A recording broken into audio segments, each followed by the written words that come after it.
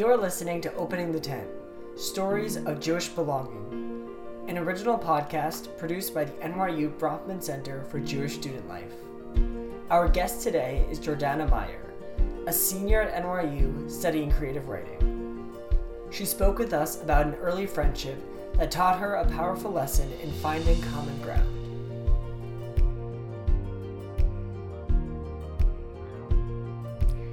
Because I was in Jewish day school until I was 12, and I went to Zionist summer camp and grew up with a parent who had grown up in Israel. Although I knew that that wasn't the norm, it never occurred to me that it was in any way unusual. It's difficult to say because I never had any really good non-Jewish friends until I was 12, and when I did, the first friend I made was a Palestinian girl from East Jerusalem. So my first foray outside of the conservative Jewish world of the bubble of Washington, D.C. was straight into the heart of something that I wasn't prepared for politically. In a lot of ways, we had a lot more similarities than a lot of the regular, waspy kids that I went into public school with.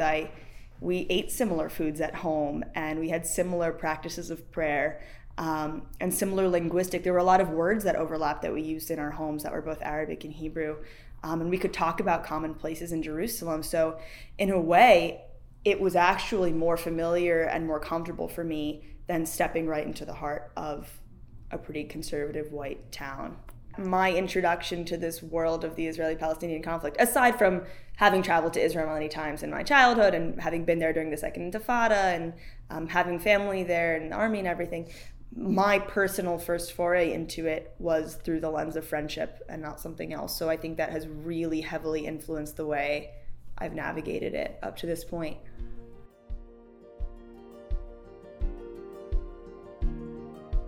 Jordana reflected on her experience coming to college and seeking out an Israel-centered community.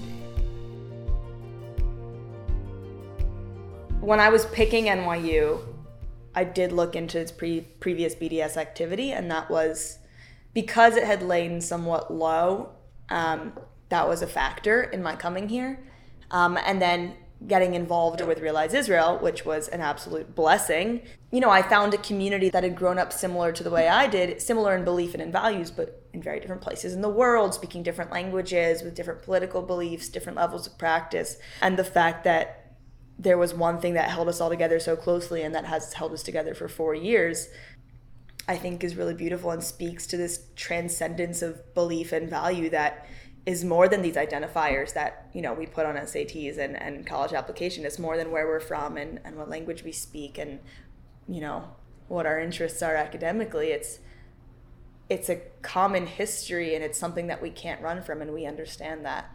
Last semester, a friend of mine, Mara, who's also on the executive board of Realize Israel, she and I sat down with Linda Sarsour, who's been accused many times of anti-Semitism and definitely of anti-Zionism. And she's also one of the leaders of, or was one of the leaders of the Women's March, and was also doing amazing progressive things. And our decision to sit down with her came from a place of common humanity and of affirming each other's belief that what we were each doing was right, even though it didn't always line up.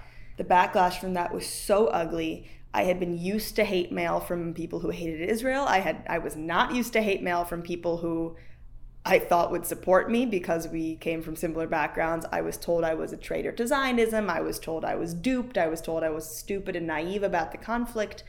And on the one hand, it really hurt to be attacked by my own community. But on the other hand, there's something affirming in the fact that what I was doing was so irritating to both far left and far right that, the best compromises leave nobody happy.